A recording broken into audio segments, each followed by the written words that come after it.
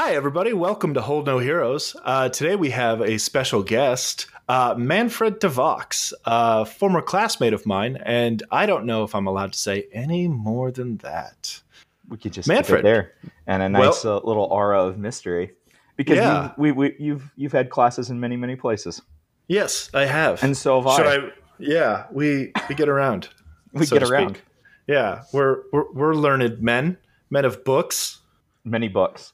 many books. My Too wife many. always looks at my shelves and says, "You need more shelves because there are books stacked on top of the bookshelves." It's a painful process. It's a shelf in its own right. The top. Mm-hmm. Yeah, I actually just bought a bookshelf and I set it up, and I've been migrating all my books over to it, and a lot of them are from our old theology days, and so there's been a lot of them. You kind of got to ask yourself, like, am I ever going to read this again? And I might not. Is But it something I'm proud of having on my shelf? yeah, it's. Do I want to remember the horror of what I once was? Well, I finally threw away my Hebrew flashcards because I'm about as rusty as one can get. Like, I might as well have never taken Hebrew. That's like where I'm at with regards to ancient Hebrew. So, just enough to basically like point at somebody's tattoo is like, oh, yeah, that's Hebrew. And they're like, oh, did I ever tell you this? A former classmate of ours, years after our days at school, this person had a tattoo on their wrist in Hebrew, and I'm just like, oh, Chachma, and she's just like, yeah, it says wisdom, and she's like, it means wisdom. I'm like, I know, I took Hebrew, I just read it out loud to you, and she's just, and then she's quickly covered up, and she's like, please don't tell me if it's wrong. I couldn't live with it if it was wrong. Like, those people who get like Chinese characters on their arm, and it's like, it actually means like duck instead of dragon or something. Oh, no. Yeah, that's definitely one you want to check before you get that sucker inked in. I tell you. Yeah. Double check somebody's work. Yeah. Make sure it's the right declension. And oh, yeah. I don't believe it even had the vowel markings. I believe it was true Hebrew. No vowels. So true Hebrew, no vowels. True Hebrew. Yeah. Ooh. But do they have the full medical records for that Hebrew? Well, thank you. Thank you for bringing us back. The reason, Manfred, I wanted to have you on was to talk about both of us have had our different paths, and we've ended up in relatively similar places, politically speaking. What with your Bernie Sanders reference right now? Because today's discourse is where are the medical records? He released them 3 months ago, and he's released more than most of the other candidates have, or equal to. But, that's what today's discourse is. But the reason why I wanted to have you on was to talk about specifically where we come from and how we got to where we are now. So I think I said on episode 1, I describe myself as a leftist. I don't know enough theory to necessarily go beyond that. I'm learning as I'm going. The point of the podcast has always been to be, hey, this is dumb, but let's talk about some serious things without necessarily an intro guide to theory. But that's how, yeah. So I would consider myself a leftist. What would you consider yourself, politically speaking? I think progressive would probably be the label I would probably wear most comfortably. Yeah, progressive is a good one. I feel like progressive and leftist. Like I constantly ask you for the right lingo because I'm always trying to like suss out the lingo. I'm like newer to the. I find myself like newer to like diving into the modern political conversations than maybe you are. And so like I feel like I'm trying to catch up. I feel like I've been moving towards like what we would call progressive or leftist, at least in sort of America's standards, because our Overton window is way to the right. I feel like I've been moving towards those for a while now, but really haven't had like a title for it. And I think yeah, when I've seen like progressive Christian, progressive or like leftist Christian, I feel like that probably is the closest to something I would identify with politically. Yeah, in that regards. And I think that means a whole lot of things. Yes, and that's why I tend to try to keep as vague. I mean, we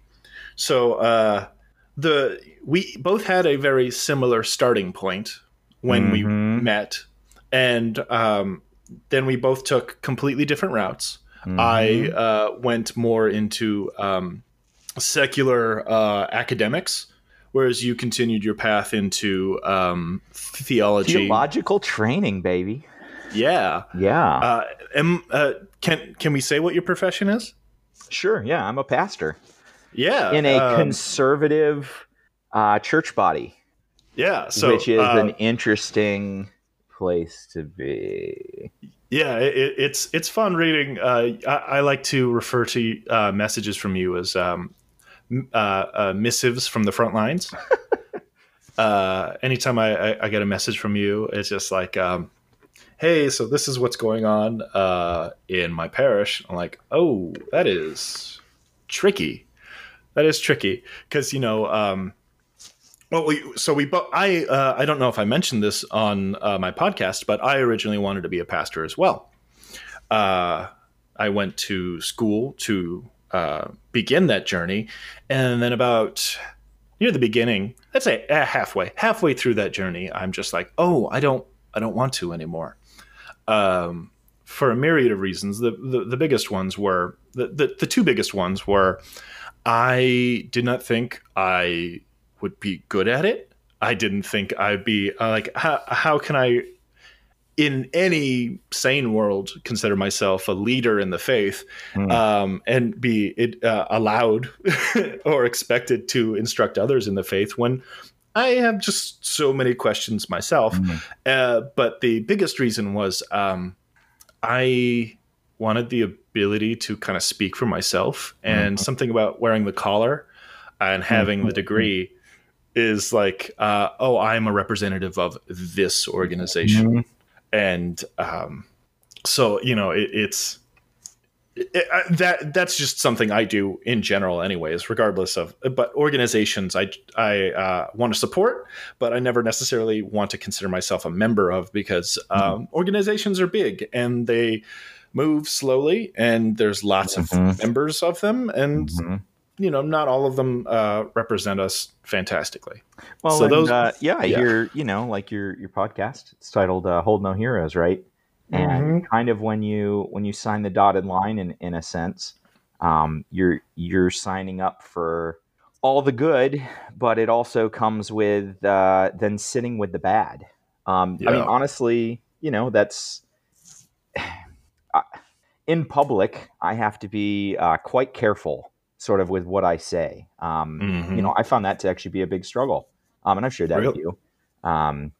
So how, like, there are things I can challenge openly, and then there are things I just kind of have to ask questions about, invite people to think more.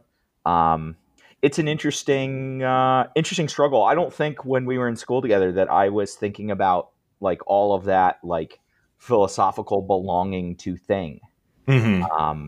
I think that's only hit me like as I've been in the work. It's actually one of the things that makes me wonder how long I'm going to be doing this line of work, honestly. I've been, as you know, I've been active, in the community here where I live, and been trying to work, doing a lot of trying to do grassroots kind of justice work, working with, people who are pretty materially poor, working, for, right now we're working in sort of a representative democracy stuff. We're working on educating and getting people connected into the census and into voter registration and into voter education. And trying to do that from a nonpartisan point of view, but again, trying to just get people involved. I think all the polls tell us when people get more people get involved, what side gains votes, especially when you're doing it with those who are poor and disenfranchised. Yeah. Doing a lot of work with community orgs, trying to figure out how we're going to plug holes now that all the bullshit SNAP and TANF regulations are coming down the pipeline. Looks like about April it's going to get bad.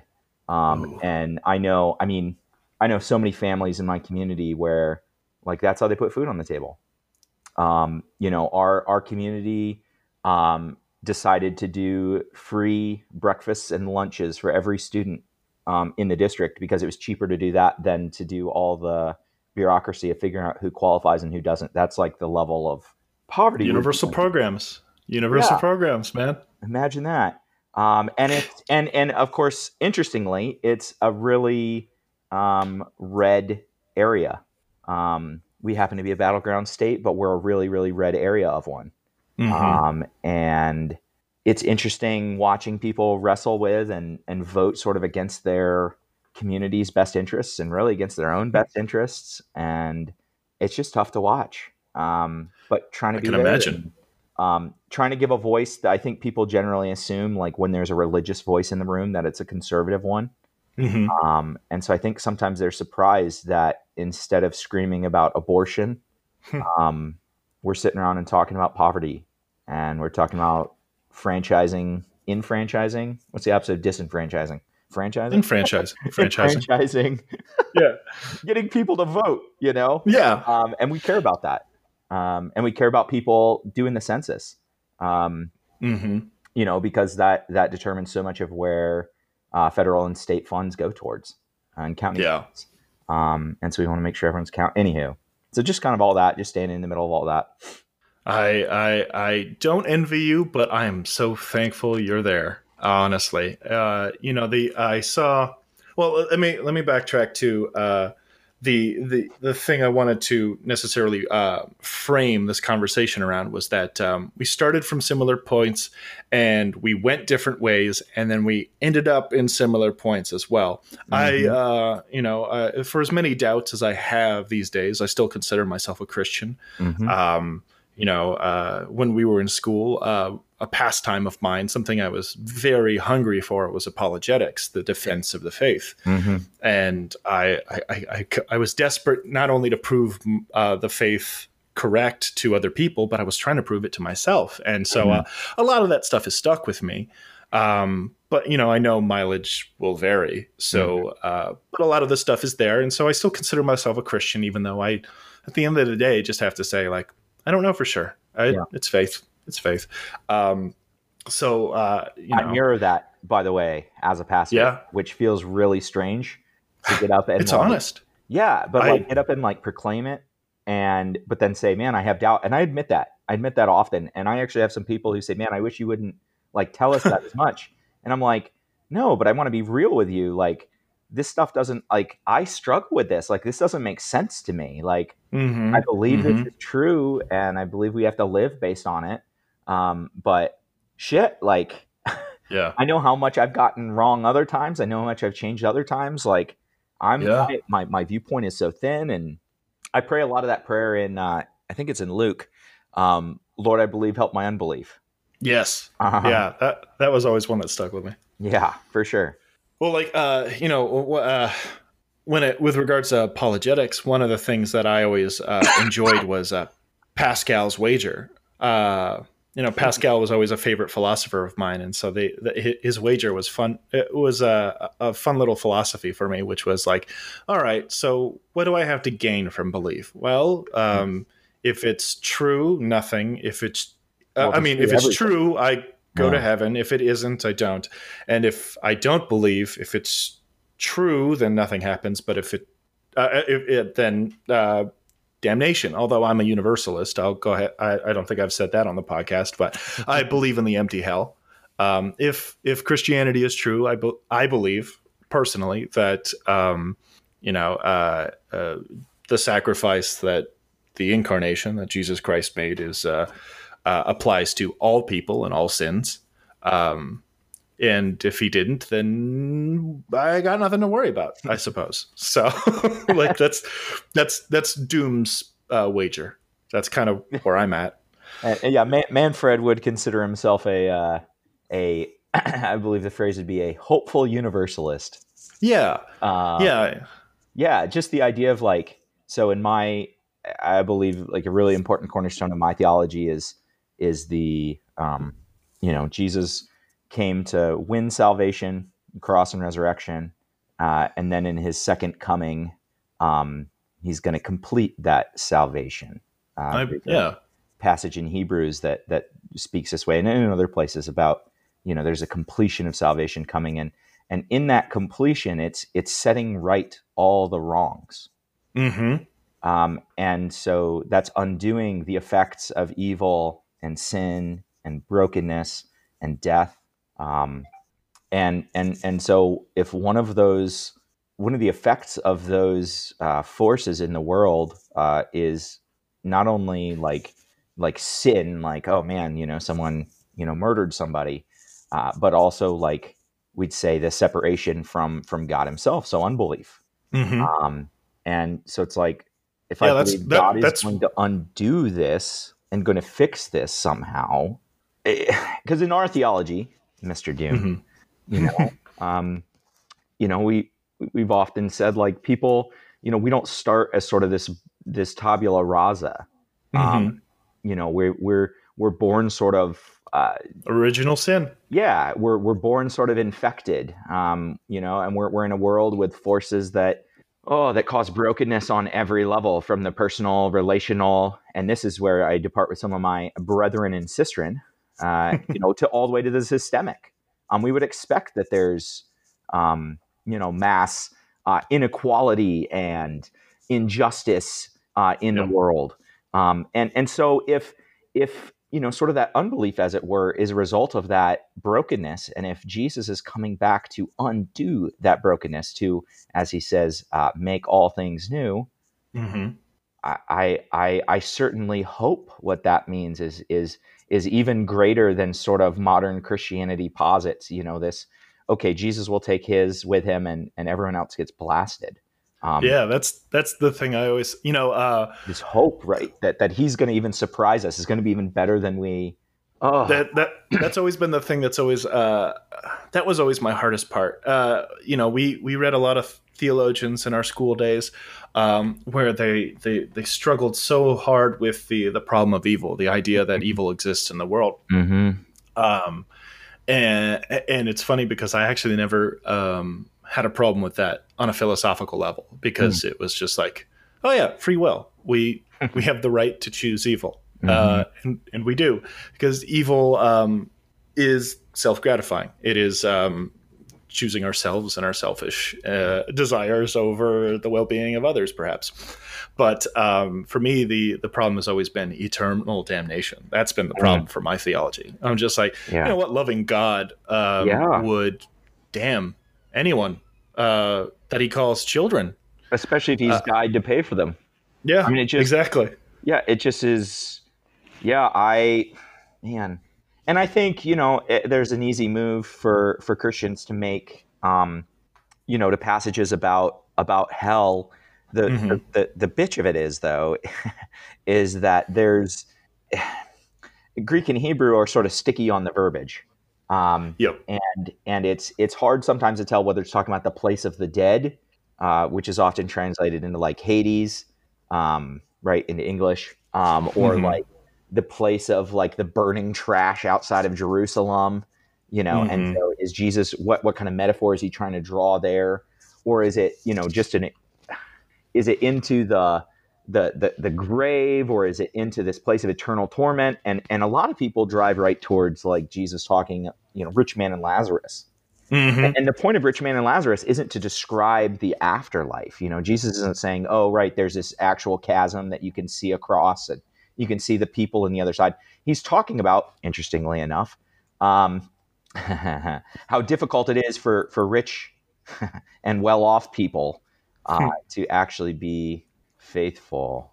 I'm really glad you brought that parable up, because that parable, as a universalist, and I've been a universalist basically since we were in school together. I've just You have to hide it.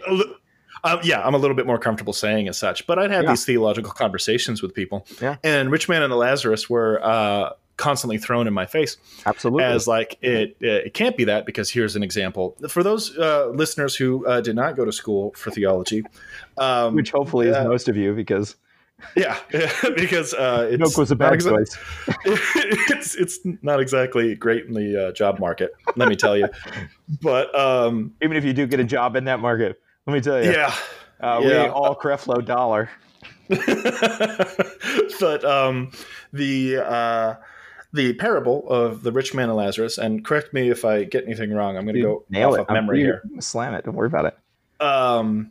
It was a parable that Jesus told of a rich man and a poor man, a beggar, I believe, that lived outside the rich man's property. The dogs And- licked his sores.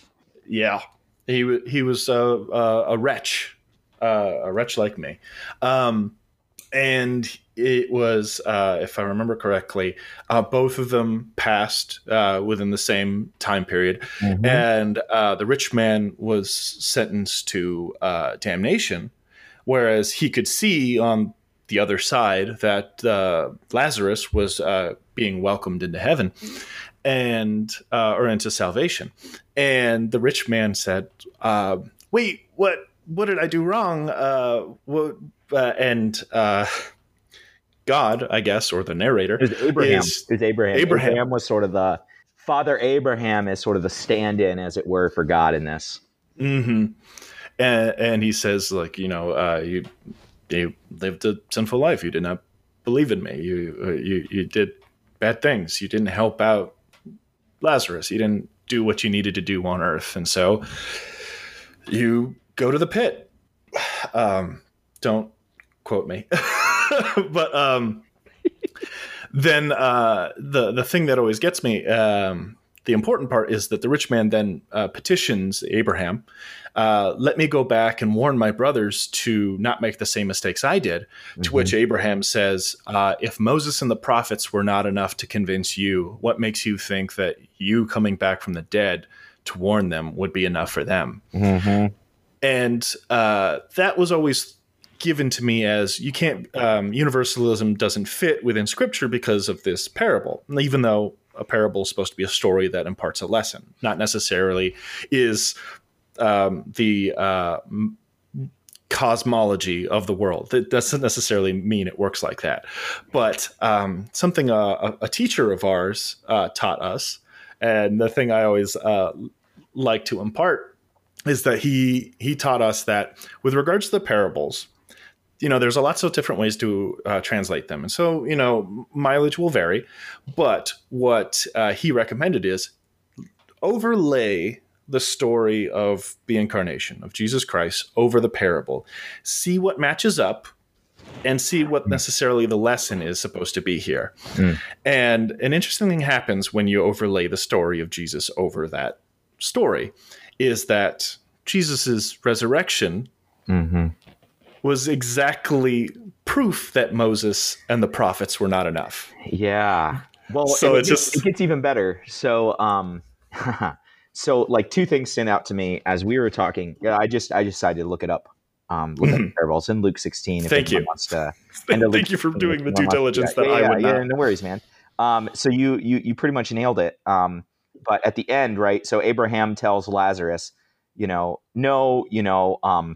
your five brothers, they have Moses and the rich prophets. Man. Yeah. Sorry, the rich man. Yep. The rich man says, "Hey, Abraham, please, you gotta send me. They already have." But then Abraham says, "Hey, they already got Moses and the prophets. Let them hear them." And then the rich man says back, "This is great. No, Father Abraham, but if someone goes to them from the dead, they will repent." And so that's exactly what you're talking about, right? Like, you're laying over. So this is Jesus telling this, and we would believe, he's actually ending up talking about himself using this parable, right? That he's going to come back from the dead. And then Abraham responds to the rich man. He said to him, if they don't hear Moses and the prophets, neither will they be convinced if someone should rise from the dead. And that's actually, I think, really the point of that, parable. It's set in this context, really, of economic inequality. Mm-hmm. And that's because back then, as I think is actually pretty common in America nowadays, people saw the rich as the blessed by God. This is very much Your prosperity gospel. yes. This is like Paula White, right? The president, Or Osteen. and Joel Osteen. Yeah, but Paula White's great because she's the president's personal pastor. Oh yeah, that's right. Like his entire personal pastor cabinet, or at least the majority of them, are prosperity gospel. This is what they believe, that rich people have been blessed by God, and that God has favor on them and the things they do and the things they say because they have all this money and they have all this wealth and they have all these possessions. Whereas poor people, they're like scum because they don't have anything. And this was very much the attitude of the religious leaders of the day, back in Jesus' time. So this rich man, so Jesus is telling this parable, like he's explaining, like, this rich man who the religious leaders will think is blessed, he's going to well, I'll get back to that in a second. He's going on the opposite side of the chasm from Abraham. Whereas the poor man, the one that you think is completely unfaithful and he's a terrible human and he probably should just pulled himself up by his own bootstraps and been faithful and gotten blessings. He goes up to hang out at Abraham's side. He goes up to heaven. And sort of Jesus noticed which side Jesus aligns himself with. And the ultimate point of this parable then is that, like, this is why the religious leaders won't believe in me even when I come back from the dead. Yep. The Pharisees. And really the reason they're struggling with it, and I think this is a really powerful thing. One of the reasons that they would struggle to see Jesus as God's representative is because Jesus is poor. He doesn't fit in their box. Yeah. And so he sort of breaks their little religious box. He has no earthly authority. He has nowhere to lay his head down. He was a nomad. He was traveling with prostitutes and tax collectors and the unwanted, he societally had unwelcome revolutionaries in his crew. The Essenes. Yep. I mean, that's right. Yeah. Explain what the Essenes are. Well, they're basically.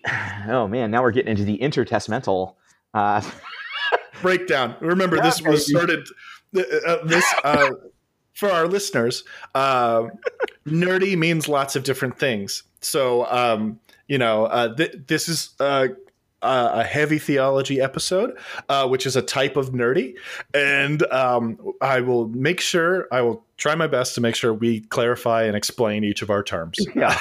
And if they don't make sense, feel free to tweet us and yell at us or something. Yes, by all means. So basically, the Essenes were... So think of the day, the Romans were the prevalent power. They'd come in and sort of taken over, right? It was an occupied area. It was a part of the Roman Empire. So Israel, which is very different than the Israel now, must be said. Thank you. That's a bad Christian theology that we can have a different discussion on a different day. The thing since the late 40s is very different than biblical Israel. Different story. But basically, there were groups that...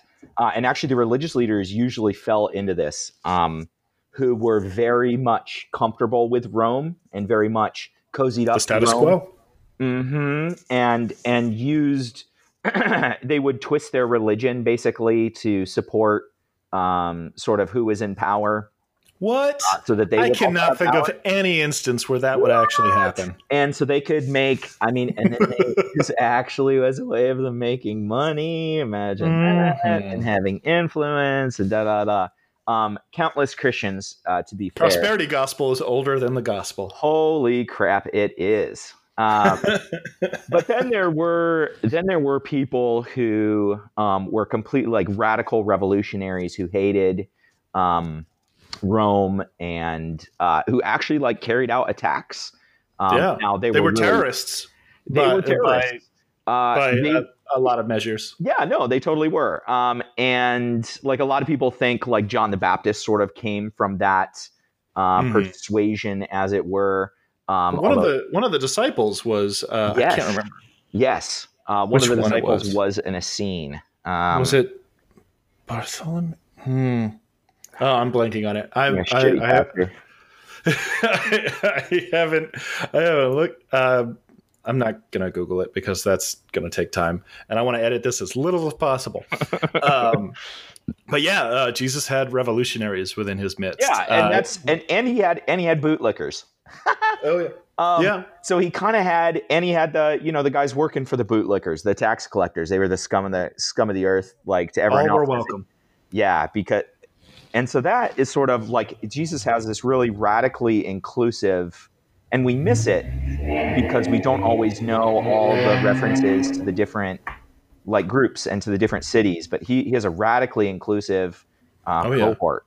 Like it's kind of taken for granted. Like we, as much as I buck against the idea of America as a Christian nation, 70% of Americans identify as one sect or another of Christianity. Mm-hmm. So we are steeped in it. So there's a lot of things you kind of just take for granted. So the idea that like Jesus hung out with the unwanteds, like it's hard to go ahead and state just quite how unwanted the people he hung out with. Yeah, like, it would be like tax Jesus collectors hanging out with jihadists. Yeah, and right-wing militia, and bringing them all together in some crazy ass cadre. Yeah. But I've lost the thread entirely of the direction I wanted to go, and because we've just got, as I suspected when we would start talking, is we just go into fun stuff, for us.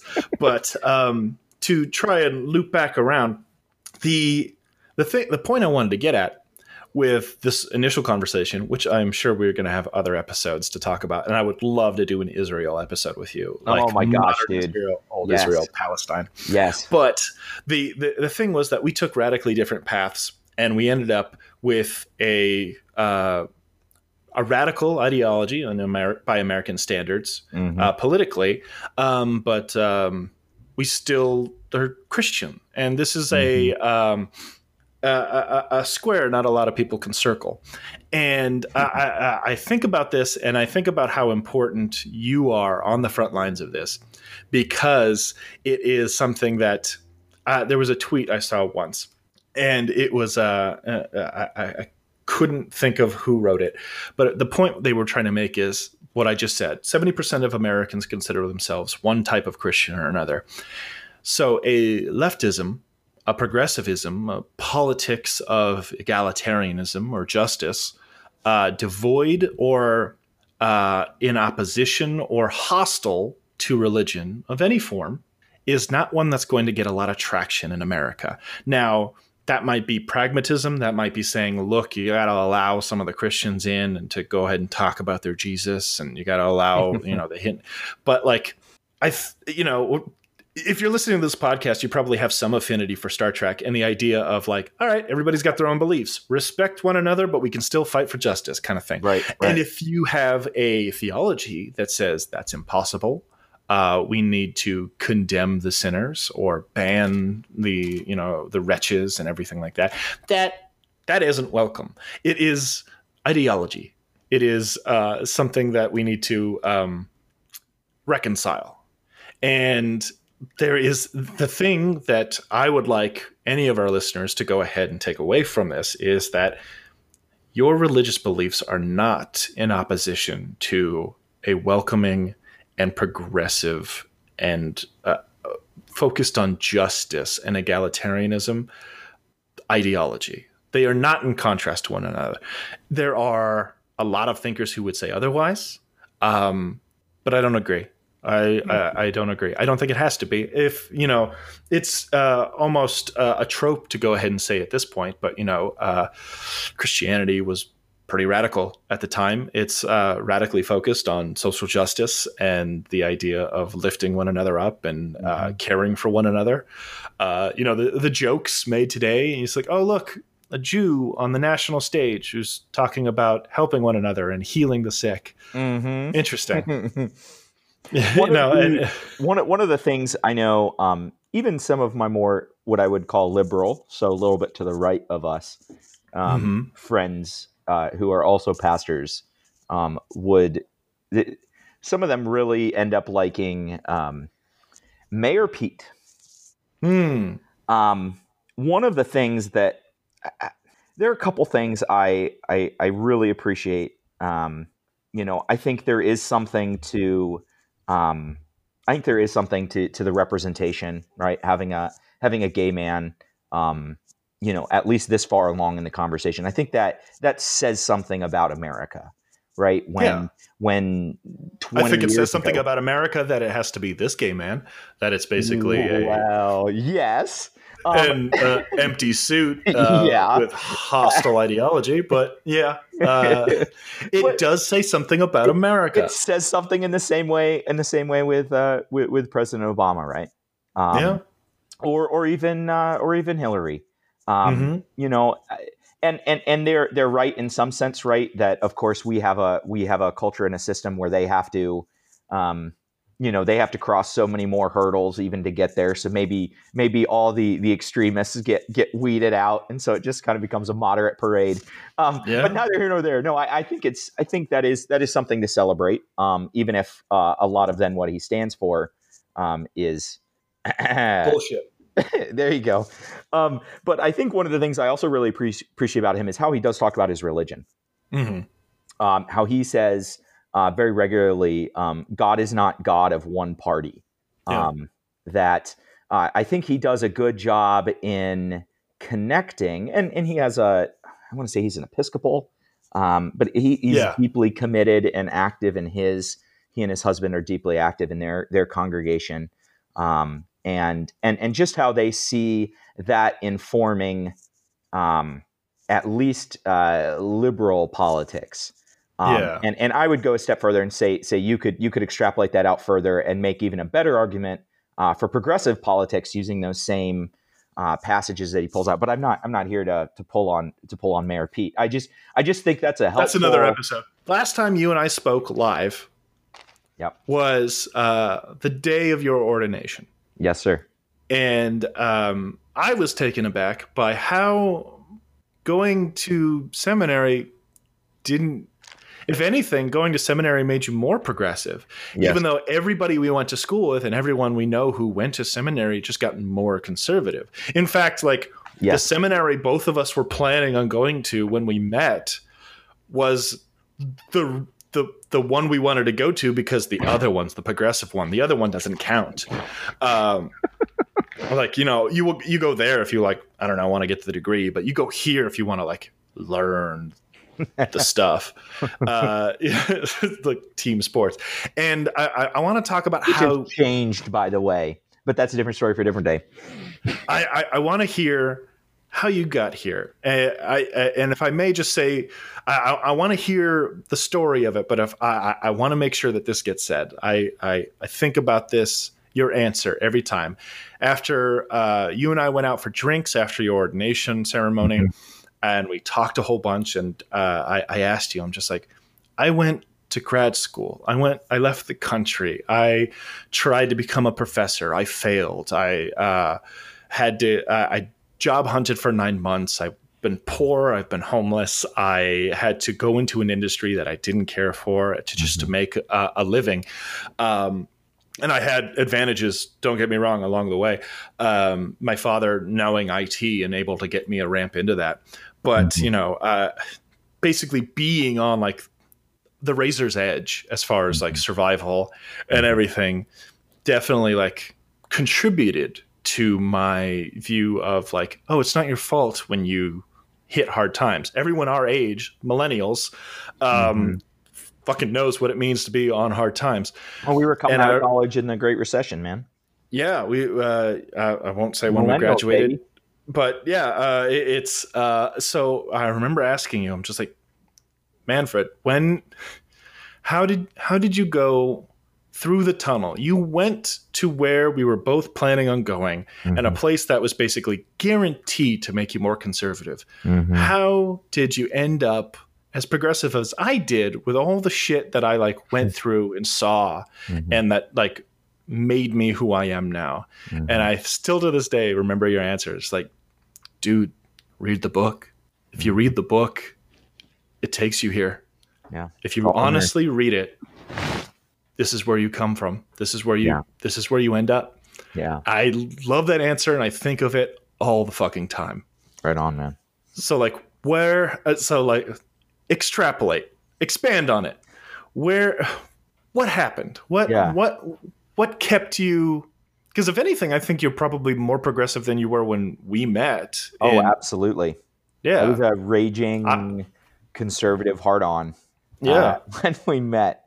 Um, uh, and this is what happens when you're raised by a family who has ties into the federal government, Mm-hmm.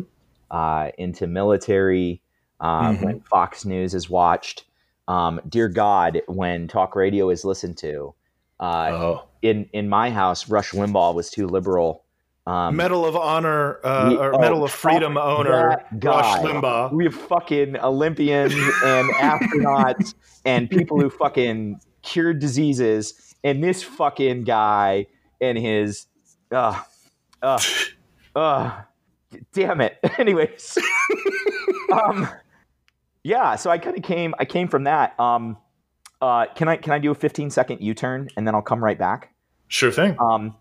So by the way, just as I was closing out my tab on the Bible reading of Rich Man and Lazarus, the rich man also died and was buried. And where was he buried? Literally, verse 23, in Hades. So Hades is often the word for just the place of the dead, not the place of suffering, hell, torment, or whatever. So the very passage that people were using to talk about hell to you doesn't even refer to hell. Yeah. Just an interesting little side note that I just noticed as I was closing the browser tab. I just thought that was an interesting little bullet. Is that Sheol? Sheol, the place of the dead? It should be straight Hades, because Hades is a Greek word. Yeah. That's right. New Testament. Yeah. So Sheol would be and Sheol has a wide variety of usages in the old. Anywho. Yeah. All right. Back to So I mean, I came into college. I came in really conservative. I would have considered myself definitely a conservative evangelical. And, I would say a lot of our professors probably would have had me leaning towards like libertarianism. That was an influence on me a lot. That's all I was more anti-authoritarian, so I just didn't respect authority very much. And so I definitely listened to right? Yeah. So I was just like, oh, fuck authority. I'm a libertarian. And I saw some appealing things there. Yeah. But, I came out of a house, right? So Rush Limbaugh, Medal of Freedom winner, Rushton Limbaugh. Fuck that guy. What a mashed potatoes. Damn it. Anyways, it just makes me sad. Like you could be so much better, man. Yeah. Anyways, we listened to a guy named Michael Savage. And I don't know if you've ever heard of him, but he is just like an out and out, like I don't know if he'd avow himself as it, but he is a straight white nationalist fascist, like not even like tiptoeing around it like Sean Hannity or Tucker Carlson or any of those jackwagons. Like, yeah, I think he's been on Bill Maher a few times. Oh my God, dude. So I had some of his books from high school. And I was like, in moving all those giant tons of books, and I see these things, literally. So he'd talk about all the time borders, language, culture. That was what he would talk about. So borders, everything needed to be strong border security. Language, everything needed to be English. Culture, everything needed to be Western European culture. It was all white. Whatever that means, yeah. And it was kick out. Like he literally would talk regularly about kicking out all the brown people and anyone who didn't speak English. And it was just like, holy shit. Like, I was indoctrinated in this. So I don't know, man. Yeah, got to school and started like I came to faith in Jesus in high school, actually. And the nice thing with those hard right guys is Christianity fits in real nice because it's a cultural thing for them. This is Western civilization. Yay Ben Shapiro. Yeah. The Orthodox Jewish man, yeah. Yeah, but he loves the culture piece, right? And so, and this is, I think it's pure insanity, both theologically and politically, to sit around and talk about Judeo-Christian values, but that's another different story for another different day. So, I came in with that. But then that was really my formal theological education. Was really beginning then. I didn't go to Sunday school as a kid. I didn't, it just wasn't that wasn't my experience. And so as I was like learning the stories and learning about Jesus and hearing him talk about, love and caring for one another, I was like, oh, well, that's like interesting. Like, that's something I should, apply to my personal life, and so very much sort of the standard conservative, everything should be, personal charity, whatnot. Mm-hmm. And I remember having we did a class together in ethics. And we had to do it like a project. We had to propose something. And this was around the time, this was during the Obama administration, actually. And there were a lot of conversations going on about healthcare, right? Because this is just, that's right. Yeah. And all that, right? And I did my project on the broken healthcare system. And I posited, if every Christian, I just wanted, it was a thought exercise. If every Christian actually tithed, so I looked at how much Christians sort of tithe in America. But if every Christian gave, the mythical 10%, and if this was the average income a Christian earned, how much money would there be, and could it actually cover all of healthcare, all the healthcare costs? And I was just talking about that from sort of a, I wonder if, this would just be interesting to see if God had sort of wired that kind of provision into society, if we were actually doing our job. And I don't know if you recall, but I was like screamed at when I like presented that. I remember you made a lot of people, in our friend group angry. That's very angry. That I'd even like suggest something like that. And what's interesting is usually sort of the conservative move is to claim, oh, well, if it's voluntary or if it's charity or whatever, right? Sort of privatize, as it were. If you can privatize or nonprofit, the good work that government is doing, it'll be better. That was the number one argument being used on our campus when the ACA was up for debate. Was that like, oh no, we shouldn't worry, we shouldn't have government in it. Yes. What we really all need to do is donate to charity. That'll take care of it. I'm like, but then once I suggested that, I didn't even suggest that. I just said, oh, I wonder if we'd be able to cover it. I wonder if we'd be able to cover the health expenses of this nation. And it was like I stabbed a baby goose in the eye and was mocking it as it died slowly in front of us. Yeah, why? I still don't understand why that is. What is it about an American Christian that necessarily makes them so hesitant towards, a communal system, if you will? Yeah, I think there's I've heard some political theorists refer to a thing called package deal ethics. And I actually think it's really helpful to explain this. So package deal ethics being that if you identify with a certain group, if you identify with on a certain issue with one group, if that's a really important issue for you, then you will adopt sort of the quote unquote package deal, and you will feel you'll feel pressure to sort of adopt the rest of their platform. And I think there's some like sociological thing there, though. Think about it. Oh yeah. Lord knows I've considered the same. Right. And you want to belong, and you want to fit in, and you want to adopt the right things to fit in. And so I think in our tradition, Richard, there's a lot of, especially like pro-life, basically pro-birth, anti-abortion. That becomes sort of the defining issue for what a American Christian should be. That's the orthodoxy, as it were. That's the defining Christian issue, theoretically. And so then it's like, okay, which party cares about this? I would put cares in air quotes. I, in fact, think they're using it as a wedge issue. See the number of years that George W. Bush and Donald John Trump had the House and Senate and presidency and did nothing to defund Planned Parenthood, as they consistently promised they would. And we have to ask ourselves why. And I think the answer is obvious, because it's really just about power. Anyways, so if you agree with that, then you go, okay, well, so the Republicans agree with that. And so what are the other things that Republicans, believe? Strong national defense, immigrants. Right. Strong national defense, anti-immigrant. We'll believe. What's really interesting, of course, is we believe in civil disobedience, and I shouldn't say we, because it's not you and I, buddy. But Christians will talk about how they believe we have to follow the law, we have to obey the law, we have to respect authorities. But as soon as render unto Caesar what is Caesar's. Yeah, and so that's used specifically for abortion stuff, but or for things taxes, like border security. But then the way we talk about taxes, the way we talk about Yeah, it's an insane it's insane thought system. But yeah, so actually evangelical Christians, so conservative Christians in America are the group most likely to say, for instance, that people are poor because of their own laziness. Like more Really? than any other, yes, and that's been like shared. Really? That's in apart from every religious group and every economic group and every age I group. didn't know that. Evangelical Oh, Christians are like, God damn it. I mean, yeah, it's fucking terrible. So we bought into this idea that damn it, I keep saying that.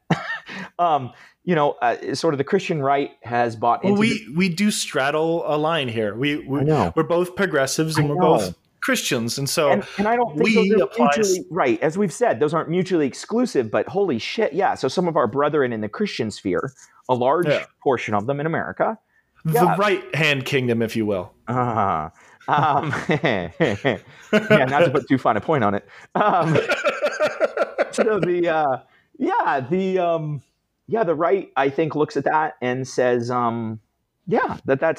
that everything is it's about. I think there's a Protestant work ethic piece. I think there's some history, there's some historical baggage, from the Puritans. Even though our tradition isn't necessarily, tied into that. But ours still does have connections back into there. It does all kind of like glom together, doesn't it? Yeah. It kind of, like, even though the different sects and everything like that diverge in many myriad ways, they do kind of just bump into each other and kind of just take little pieces of each other. In the left sphere, the podcast I listen to a lot, Chapo Trap House, they make a lot of jokes at the expense of Protestants, specifically American Protestants. Like you said, the Protestant work ethic, the idea that, like, man, let's laugh at us. Oh yeah, it is. The joke they constantly make is one, they equate it to paganism. It's like, you guys are just making shit up now at this point. But the other joke they make is that, like, the Meghan McCain kind of like, well, whatever I want to do, God's going to end up sanctifying anyways. I'm like, okay, cool. It's kind of the circular logic of just like, well, I believe it and I believe in God. So if he is real, he validates what I believe. Like, he's responsible for what I believe, and thus it's true, kind of thing. That shit is self-defeating. Just, again, read the damn book. Like, read Romans 6. Like, should we sin more so grace may abound more? No. Yeah. There's really a hell no there. I mean, it's just perfectly, patently insane. God, I hate that. To our listeners, and if you've listened to this point, you are comfortable listening to, like, Christianity theology talk, and the vast majority of my listeners are my friends, and so they probably are. But the idea that, like, I say this a lot, mileage may vary. There is, if you are on the other side of this, if you got this far, you're okay listening to Christianity or the idea of, like, it being discussed. But if you are on the opposite side of this, if you are not a believer in the faith or anything like that, you see us as insane. And I understand why. I had this conversation before with many a patrons of Scottish pubs. The idea that it's like, yeah, I'm sure we seem insane to you. Belief is weird, and you kind of also, you gotta take it seriously and not at the same time, because if you don't, you sound like a zealot. And because it is circular logic. It's like, oh, I believe in this thing. Why? Because of this book. Well, where'd this book come from? It was written by this thing I believe in. It's so from the outside, Christianity is a mental disorder. I get it. This is why I stopped trying to convince anybody using apologetics, because the reason I was trying to get into apologetics anyway was trying to defend the faith to myself. And I knew that very early on, but I stopped trying to use it to convince anybody else. I'm like, yeah, we sound like insane people. I get it. And, I am a product of my circumstances, as all of us are. So I was baptized Catholic. I was raised, in our mutual tradition, and I have bounced around since then. So who's to say whether if I were born in India, I wouldn't be just devout Hindu? Who knows? Right. Probably as a product of my circumstances. I probably absolutely would. So I can't say for certain. all that to say I feel is that fucking like, crazy most days, so I yeah, I own that, you know, like, yeah, you're right, like, it's, this is ridiculous. yeah. And so Not like, something people usually expect a pastor to say. yeah, I mean, you're honest. You're honest. You're intellectually honest with yourself and spiritually honest with yourself. And I don't think God, whether he exists or not, would necessarily fault us for that. I mean, there's a lot of shit. There's just a lot of fucking shit. And this was a conversation I had in a pub once where I'm just like, where this Scottish guy told me, he's like, well, if God exists, then I guess he's a fucking motherfucker. And I'm like, yeah, I can understand why you'd believe that. And he was really surprised by my answer. He was like, really? I'm like, yeah, shit sucks. And there has to be either a good reason why God isn't making things better, or he doesn't exist. That's kind of it. Those are the two only answers, basically. So I had a professor who told stories about how, I think it was like a brother-in-law or something, who used to just pester him every time he'd see him. Oh, why did God allow this? Why did God allow this? And just for like years. And finally said, you're right. You know what? You're right. God is a son of a bitch. Now, what are you going to do about it? Yeah. And so like, yeah, it's okay. when we're dealing with, so to our listeners. Back. No, go ahead. You clarification. To our listeners, like, I understand that it's basically a circle jerk. There is, we believe what we believe, and we're trying to like be honest with you about that. So I understand that basically, if you're listening to this and you aren't a Christian, of which a few of you will probably be. I think I have like 12 listeners. I don't know. Thank you for listening to this so far, but we know that we're a product of what we are, and we are in an endeavor to be honest with you, where that we sound insane. That being said, continue with your road to progressivism. Road to Damascus. Yeah, sure, right. So, I mean, for me, man, I came out of that experience in our ethics class with I was kind of like, wow, like we're kind of assholes about our politics. And that was right around, watching a couple presidential elections, watching people like sort of scream in the streets. Oh man, election day was a nightmare on campus. Fuck. Only surpassed for me by the day Bin Laden was assassinated, and watching people like shoot off fireworks. I was in Scotland when that happened. That was fucking wild, man. Yeah. Anyways, no, but it just kind of was like, wow, okay, so maybe this, there's something in, and we were trying to grapple with why, but there's something about sort of conservative Christianity that leads people to be selfish assholes. And what is that? And why is it? And so for me, that kind of like shook my political faith. Yeah, it shook my political faith. Yeah. And so for me, I was like, okay, what I'm going to do is become a pragmatist. Mm-hmm. I want to ask the question, what is going to bring, I mean, this is almost like a utilitarian kind of thing. What's going to bring the most results for the most people? Like what's going to be, I know that Jesus calls me to love my neighbor. What's something that I can advocate for that will best love my neighbor? And so starting to like think through some issues, at the same time taking some classes eventually in the seminary, reading especially like the prophets. The Old Testament prophets are quite the read. And they start grappling with really economic inequality and how angry God is at that. They start grappling with how unjust that is. Over and over and over again, God talks about how his reign is based on justice and righteousness. And righteousness is sort of this sort of faithful religious living, but then justice is this conditions to live well with one another. And it talks about over and over and over again, the scriptures talk about concern for the widow and the orphan and the poor and the sojourner. The sojourner basically is immigrant.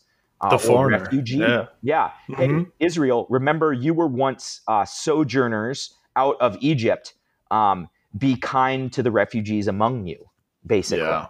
Um, talking about poor, the sick, um, and of course you see that all come to fruition, all come to be magnified in Jesus, where he claims the mantle of where Isaiah talks about that. I'm going to come to heal the blind and proclaim good news to the poor, and the release of the prisoners and the healing of the sick. And Jesus says, like, I am the fulfillment of this. The fulfillment of this scripture is here today. It's me. Jesus is saying, right? Like, so like these are things that are very important to God. Not just that the faith is proclaimed, not just that people believe, but that these good things actually happen in society. And as I studied the prophets, realizing, holy shit, like God's not just judging individuals based on this. Like he's judging entire nations. That God is actually judging nations based on whether or not they are upholding justice in their land. It is interesting. I hadn't thought about nationality Yeah. or in that regard. I mean, the Old Testament deals a lot with the nation state of Israel, or the Yes. kingdom is Israel, and a problem for a lot of people, myself included, is where he seems to prefer one nation state to the other, but like there is kind of uniform judgment averaging out on that. That's as an American, as an American in 2020, that doesn't necessarily fill one with a lot of hope. No, it doesn't. And so I don't want to, I don't want to say, I don't want to be on the, gays cause 9/11 train, because that's complete, utter horseshit, theological horseshit. But there is something, there is this real streak in the Old Testament. And this kind of opened my eyes to this. Like, God isn't just dealing with individuals. And I think the conservative Christian viewpoint says, no, God just deals with individuals just about private faith, right? And then is that an American thing? Is it because we're very individualistic, and so definitely. Conservative Christianity, it's been said before, but like they don't worship God so much as they do America, and they view God as basically nationalism America. Is a different. Oh man, and you're getting me think about all sorts of rabbit trails I want to go down, including talking about what was actually the call of Israel in the Old Testament. What does it mean when God prefers them? What is He preferring them for?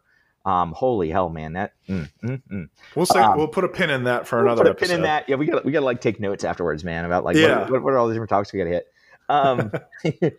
But it just I want to hear about your journey. Yes. So for me, that was a real eye opener of, oh my God, God actually cares about what we do societally. Like He actually gives a rip if we're doing justice, not just as the church, not just as individual Christians, but just as the left-hand kingdom. Yeah, as entire societies, that this is something we stand for, and it pisses God off when we don't. And so, for me, that was like, oh shit. Then like we actually have to care about what government does. And so then for me, it was a lot of looking, Richard, at like, okay, healthcare is a big issue. So what is something healthcare that could be done that could bring, that could like love the neighbor and uphold justice and look out for the sick and the poor, the best. And then it started being like, oh shit, there's some other nations that actually get this right. Oh shit, we're like way down in the rankings of everything from, financial ruin, infant mortality, medical debt, deaths to women of color in childbirth, to avoidable deaths, to just in every freaking metric, to costs spent per capita. My God, what are we, 2 and change times higher than the next nation? Pretty much, yeah. Our life expectancy is dropping. We're the first generation, Richard, that is expected to live less than their parents here in America. Just absolutely crazy. And so it was like looking for me and then realizing, holy shit, there's some other nations where they're like really happy with this. And like that theme, as I started pulling at it more, like started to come through in everything from like work conditions, the amount of vacation days, holiday, as they'd say in Europa, right? Yep. The amount of mandatory maternal Time and off. paternal leave, Yeah. um, Parental leave. the Yeah. amount of mandatory sick hours, the way unions are supported. Um, Well, the thing that I always found really interesting was that, like, from a theological standpoint, or from a conservative theological standpoint, we were taught that life is hell, but only through God does it get better. But something that really opened my eyes was when I was across the pond was that, like, oh, it doesn't have to be that bad. Like, Yeah, we like can, we've actually chosen a system nowadays that causes more suffering. And yeah, we can actually choose a different system. We can actually choose a system that prioritizes people instead of profits for an oil company. We can yep, actually choose a system that brings more people in and not just rich people in to have voice to things. We could actually choose a system where people didn't needlessly die because they had medication. I literally had a conversation on Twitter the other day with someone who said, in response to, sorry, we're fighting for a system, so less people can die. So tens of thousands, was it 69,000 needlessly die or something because of medical debt that would yeah. be suddenly alive because of Medicare for all. And he said, his response was, well, I wish everyone had access to nice cars and tennis clubs. And I'm like, Oh, what fucking the fuck? Like shit, how, like we have decided Aponi. on a system, right, where we think the kind of healthcare you receive is equal to which A country nice club you car. belong to Yeah. and what Jaguar you drive. Oh, Like that fucking is shit. fucking horseshit, right? Well, Like everybody fucking needs health insurance. Like everybody needs it. yeah. Anyways, Well, what we need is health care. Health insurance is an oh yes, unnecessary middle healthcare. No, step. absolutely. Right. Yes, Yeah. that was a little bit of sloppy verbiage. Absolutely, we all need health care. Because fucking, I have health insurance and I still get raked over the coals. And I Yep. have good health insurance, and I can only imagine. And I have a decent job, and my wife has a decent job, and like I can only imagine if we did. Anyways, so as I was processing like that and processing sort of a pragmatism, and sort of looking and studying, for me, another big point was studying sort of the history of what's, I was sold out for like trickle down economics Mm-hmm. and sort of learning, holy shit, what's gone up and what's stayed the same, Yeah. and how living wage, how sort of wages have really decreased, right? They've stayed stagnant while his They've productivity has stagnant, which gone up. means they've decreased. Yeah. Right? Because of inflation. Because of Yeah. inflation. And whereas what compensation has gone up. And you Mm-hmm. look at things like stock buybacks, and you look at things like, I don't know. And so just starting to realize, like, holy shit, we have chosen a system, and I have advocated for a system as a conservative Christian that really works, not to sound like Bernie too much, but really works really well for the 1%. Yeah. And really is shit for the rest of us. And that's everything from climate, the motherfuckers that can hire private jets. I mean, God bless them, so they don't have to get coronavirus. But wait till the fucking plagues really explode, as all the scientists tell us they will. Yeah.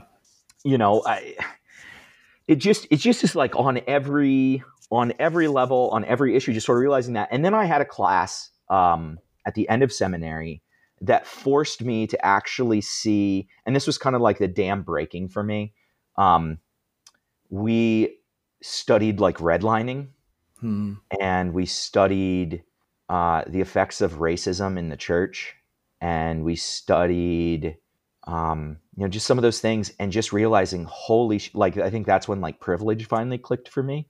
Yeah. And I came from a poor family, but a poor family who happened to be white at the right time, and so was able Yeah. to get the right. Like my grandma's family literally fled a genocide in the Mediterranean in the Mm-hmm. early 1900s, and they were able to come in even though they didn't have any money, even though they didn't speak English, because of the time they came in and the color of their skin when they came Yep. in.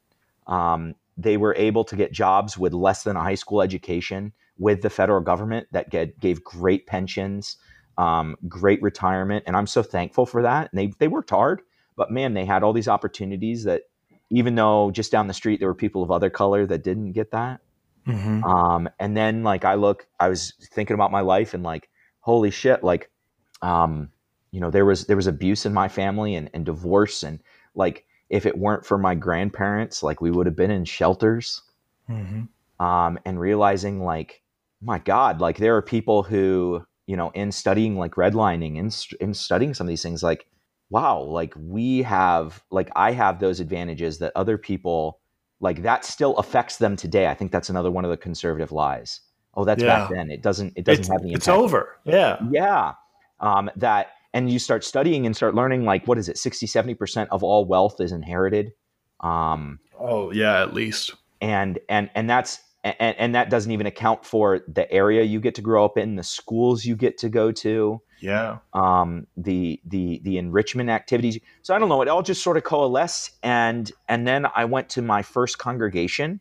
And I heard people saying, we don't want those people in our congregation.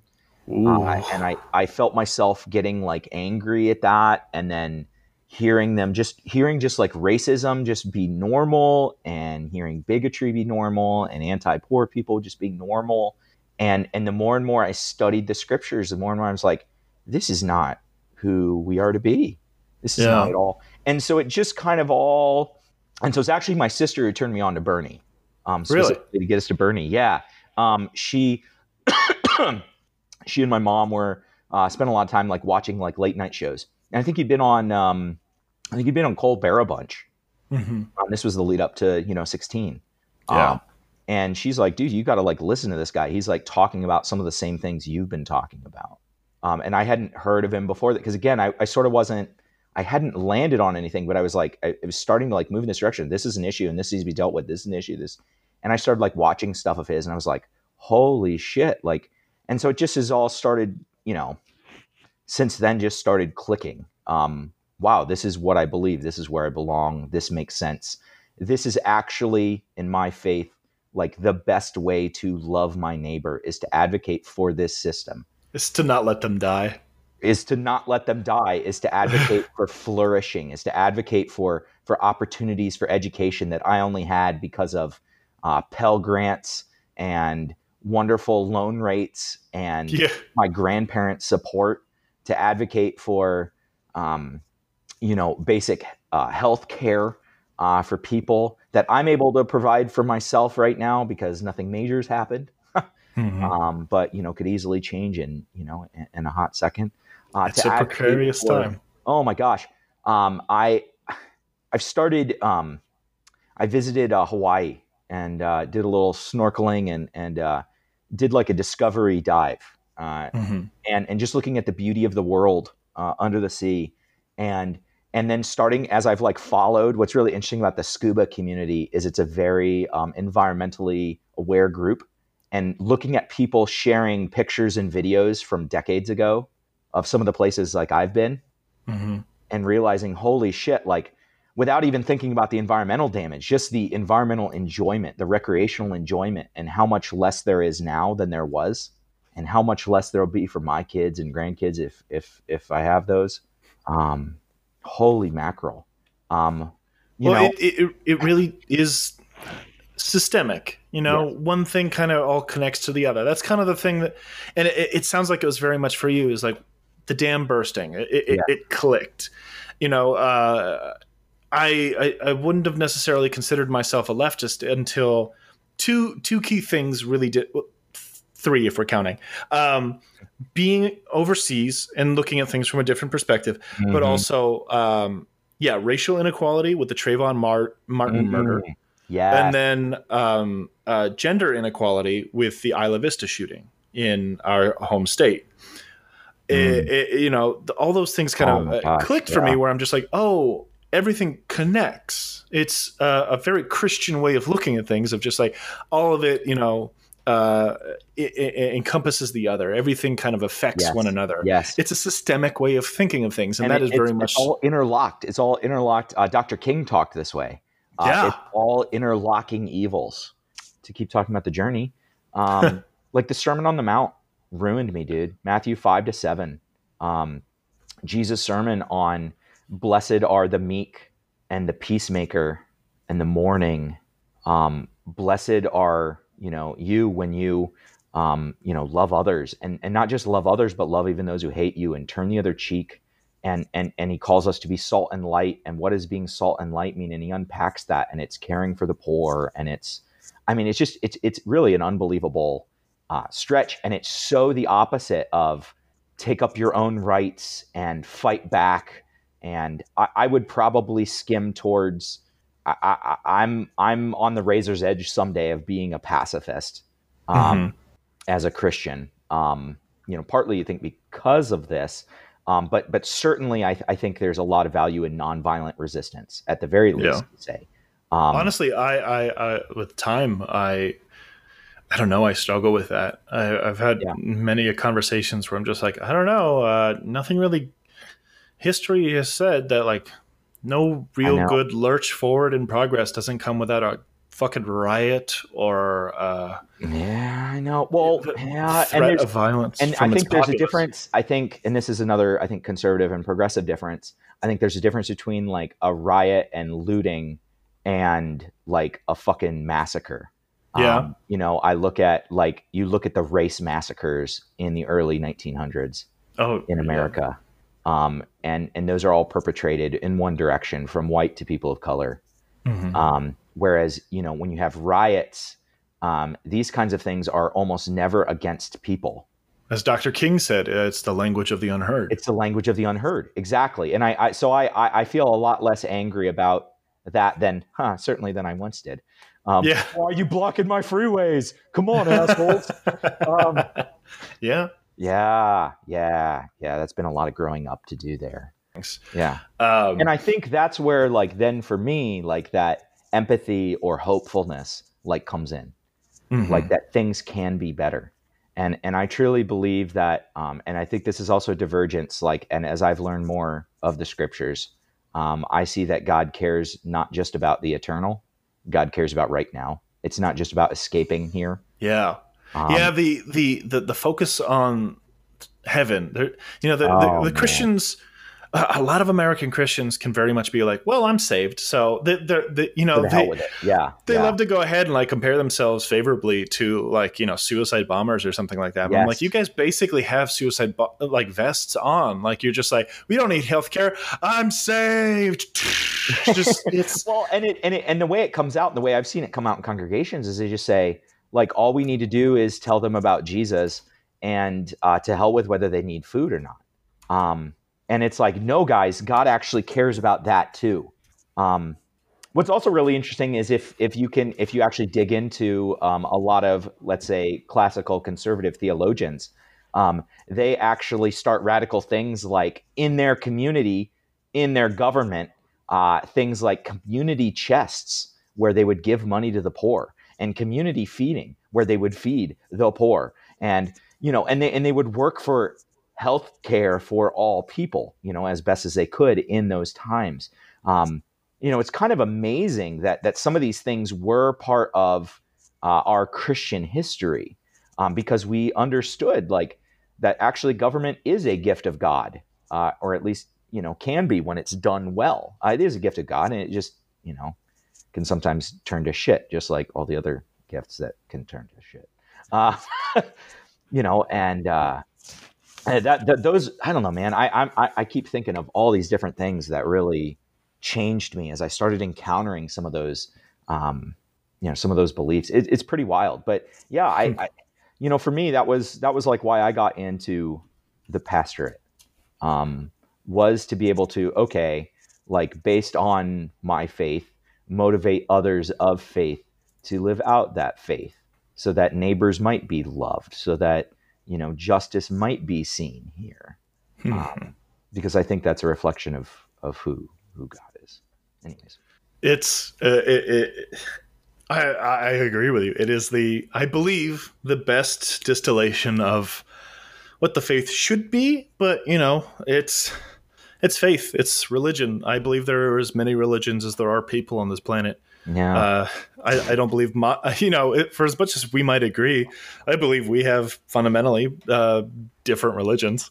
If you come down to it, so I can't necessarily convince somebody. I could try and change some of their worst beliefs, hopefully, but it's the thing that binds us together is our original document, the scriptures. But beyond that, it's who your pastor was. If you're dealing within the Christian, certainly within the Christian ethos, which is a shrinking. I want to say you said 70 some. I think we're down into the mid 60s now. I mean, it's the thing that, and I remember this and bemoaning it when I was in school was, it's like, the shrinking group of people who go to church. I haven't been to church in a very long time. I still consider myself a believer in some odd sense. Like I said, I don't think I'd be able to find a church that necessarily preaches what I believe. And if I already believe it, then why do I necessarily need somebody to reaffirm it? The things that reaffirm my faith, which is focused a lot on earthly concerns and justice and egalitarianism and about doing what we can for our neighbor. I don't know, at a certain point, what will be, especially with regards to eternal matters. This is the thing that this is what always, I don't know, bothered me or made me different in a lot of my circles was that I didn't find my faith to necessarily be reassuring. The idea that it's like, oh, God will protect you. I'm just like, well, there's a lot of people in the Bible who died horrible deaths. And no shit. According to the Bible, it's because God wanted that to be. Like, oh, man. If you believe in the all-powerful, all-knowing God, then it's kind of just... Oh, God. Well, dealing with the sovereignty question. And he's going to do what he's going to do. Yeah. He's going to do what he's going to do regardless of what I have to say in it. Yeah, so God's a son of a bitch. What are you going to do about it kind of thing? Like my professor said. Yeah. So that's always been in the back of my brain, so I don't know. I never found faith to be reassuring. Yeah, to me, and what's interesting, I still feel like I'm fairly young in my faith. I've had just as much time in my life where I haven't had faith as that I have had it. They're about equal now. So shortly it'll be more time with faith. But like I've just now gotten to the part where I'm disturbed. Like that's a relatively new thing for me. And some of that's like life circumstance. Some of that's, personal tragedies. Some of that's watching people with the name Christian, watching people with the same denomination, watching people from my own congregation do terrible things, stand for terrible things, speak for terrible things. The amount of times I hear people extol some shitty thing our president has done as if it's the godly choice. God. And those kind of things like make me like, I feel like, honestly, I feel isolated a lot. And there are a lot of times where if I wasn't paid to be there, I don't think I would go. Like I understand that. You've said that to me before. And I had a professor at seminary who said that. He said, I became a pastor because I became a pastor because he said, otherwise I knew I wouldn't show up unless I was paid to. And he's like, I knew I needed it. And the more I've thought about it, I'm like, there's like a part of that for me too. But I completely like understand like not feeling like there's a community that fits you. That is something, honestly, that's one of the reasons I'm wrestling with my avocation right now. There's certainly good and people that I think of it like organizing in a lot of ways. I'm organizing people to do justice work, whether or not they're on board with the wider concept of social justice. And I'm able to do that because I'm speaking to them as a pastor. Well, in a lot of ways, the value you have towards the movement are the things that I did not feel strong enough to hold. I felt as though wearing the collar would have locked me into a set idea of beliefs. Yeah. But in a lot of ways, you reach a lot of people because of that collar. You reach a lot of people. You who otherwise have an wouldn't listen to me. Yeah. You know, we it's ironic. We are two sides of a bridge in a lot of ways. You reach people on one side and I can talk to people on the other. You know, there's a lot of times where people, I'll surprise people with like my theological like upbringing or something like that. And they're like, oh shit, you know what I'm talking about? I'm like, yeah. So when I talk to a homophobe or something like that, it's like the Bible asks you to be homophobic. I'm like, it does not say that. Okay. So Dr. King, right? Another Dr. King quote. And I saw this today from the King Center. There comes a time when silence is betrayal. Oh, I'm always haunted by the specter of his letter from Birmingham jail to the, about the white moderates. The white moderate, yeah. And like, that is something that haunts me, brother. Like, because there are certain, so I have changed my stance on, on LGBT issues, on the morality of that. I consider myself affirming, but I also have to recognize, like, in some ways, I can't be open about that in my current position. Because your calling demands in this church asks you to I'm pro-choice. Withhold. That is not orthodoxy. I got called what was the phrase? A genocidal maniac for not allowing us to have a table of literature about why abortion is evil on what they call Life Sunday, and we didn't celebrate Life Sunday. Oh yeah. And I was March able to, for Life stuff and everything like that. That's God. like massively involved in our tradition and everything. Yes. Well, and with a lot of other conservative, that's pretty active conservative Christian activity. I mean, we have classmates of ours that attend the March for Life frequently. Yeah. I see them on Facebook. Well, and they talk about, I was talking with a guy last night, who also on healthcare, and he was talking about, well, you liberals love to kill babies, and then in the next sentence he's talking about, we should bomb all the Muslims and all this, and it's like, wait a second, you're saying like, all what? Anyways, it's an insane ethic. To be so pick and choose about these kinds of things. But it's interesting, like, to some ways. So what I try to do is when some of those topics come up, I just ask questions. I just try to ask questions. And I think some people are upset that then I don't give answers, but I'm not going to give them answers. Not publicly. Just respond in the Socratic method. Just answer questions with questions. Just ask questions. And the amazing thing is, like, when life begins is actually not as clear as they think it is. Yeah. What reduces abortions isn't actually what they think reduces abortions, by the way.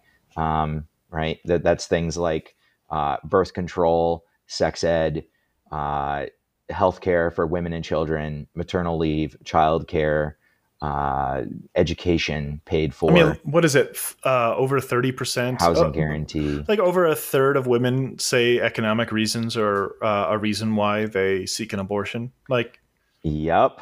I have this conversation with Ken all the time, and Ken's just like, look, the argument about abortion is superfluous because at the end of the day, we all, and I'm going to butcher it, so forgive me, Ken. But at the end of the day, we're arguing around the margins. Neither side necessarily wants to see abortions happen. The thing is that you want to create a world in which they don't. Regardless of whether you believe it's like death or just a medical procedure, it can be a painful emotional process, even if you have beliefs about, even if you don't think it's a fully human child at that point. Yeah. And he's like, at the end of the day, we're all fighting for a world in which, let's say, you do not get pregnant unless you want to.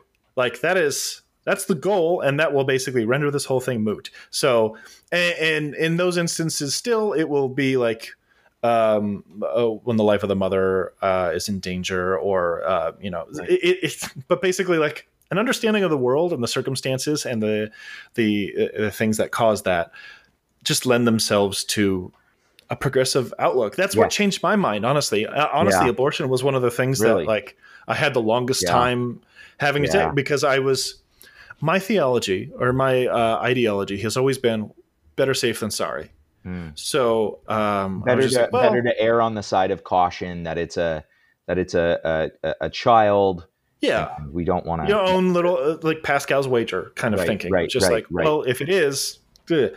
But that I've had this conversation with my girlfriend where it's you know, easy for me to say as a man. And that was ultimately Mhm. what convinced me. I was like, well, any situation in which two participants can go ahead and do something and the other one can fuck off to another state and never be heard from or have to worry And about have it no again responsibility.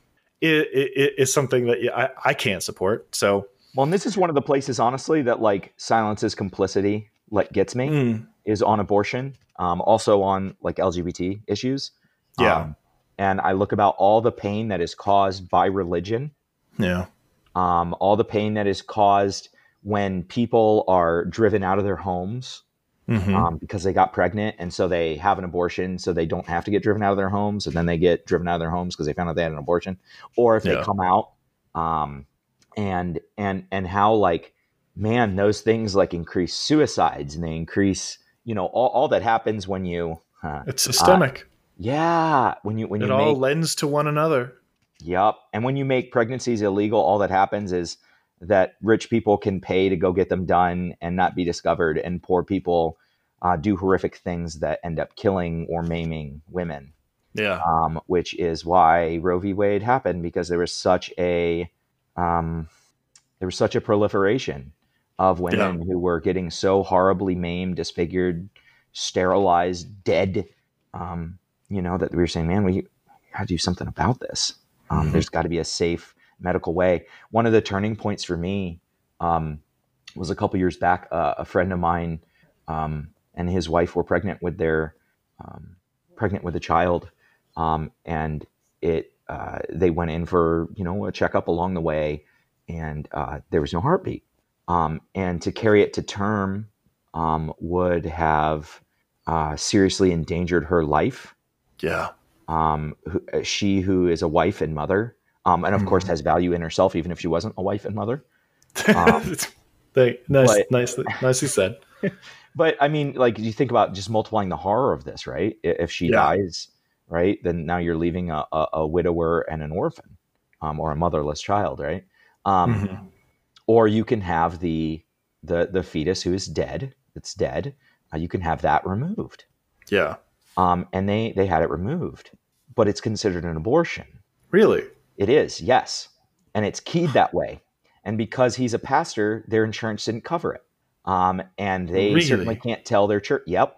So I believe Jeez. their church thinks they just had a stillbirth, because they can't say. And so it's really interesting whenever people talk about late term abortions. That's in my reading now, since that happened to my friend. That's the majority of late term abortions are things like that. Yeah, they're No, medical they're emergencies. medical emergencies, and we shame these people into thinking. We shame the women that have to go through this, Yeah. and we cut them off from the place that should be supportive and healing and prayerful and come around them, and because we've made it such an orthodoxy, for many of those people, their pastors wouldn't come and sit with them. They wouldn't be allowed back in their churches. Their families would disavow them. I think of the horror of that, like having In to a make this. place where there should be nothing but love and respect and kindness, all you see is cruelty. And empathy towards the sorrow and the disappointment and the pain. My God, the pain that they went through. I mean, the pain she went through, the physical pain, the emotional pain, the things that hormones do in Yeah. the middle of a pregnancy, and for it to be terminated and not come to term, and then of course just the having to bury now your daughter, and oh my God, like, and to be sitting around and worrying about if you're going to be found out and run out You know, Jesus. and yeah, Jesus, indeed.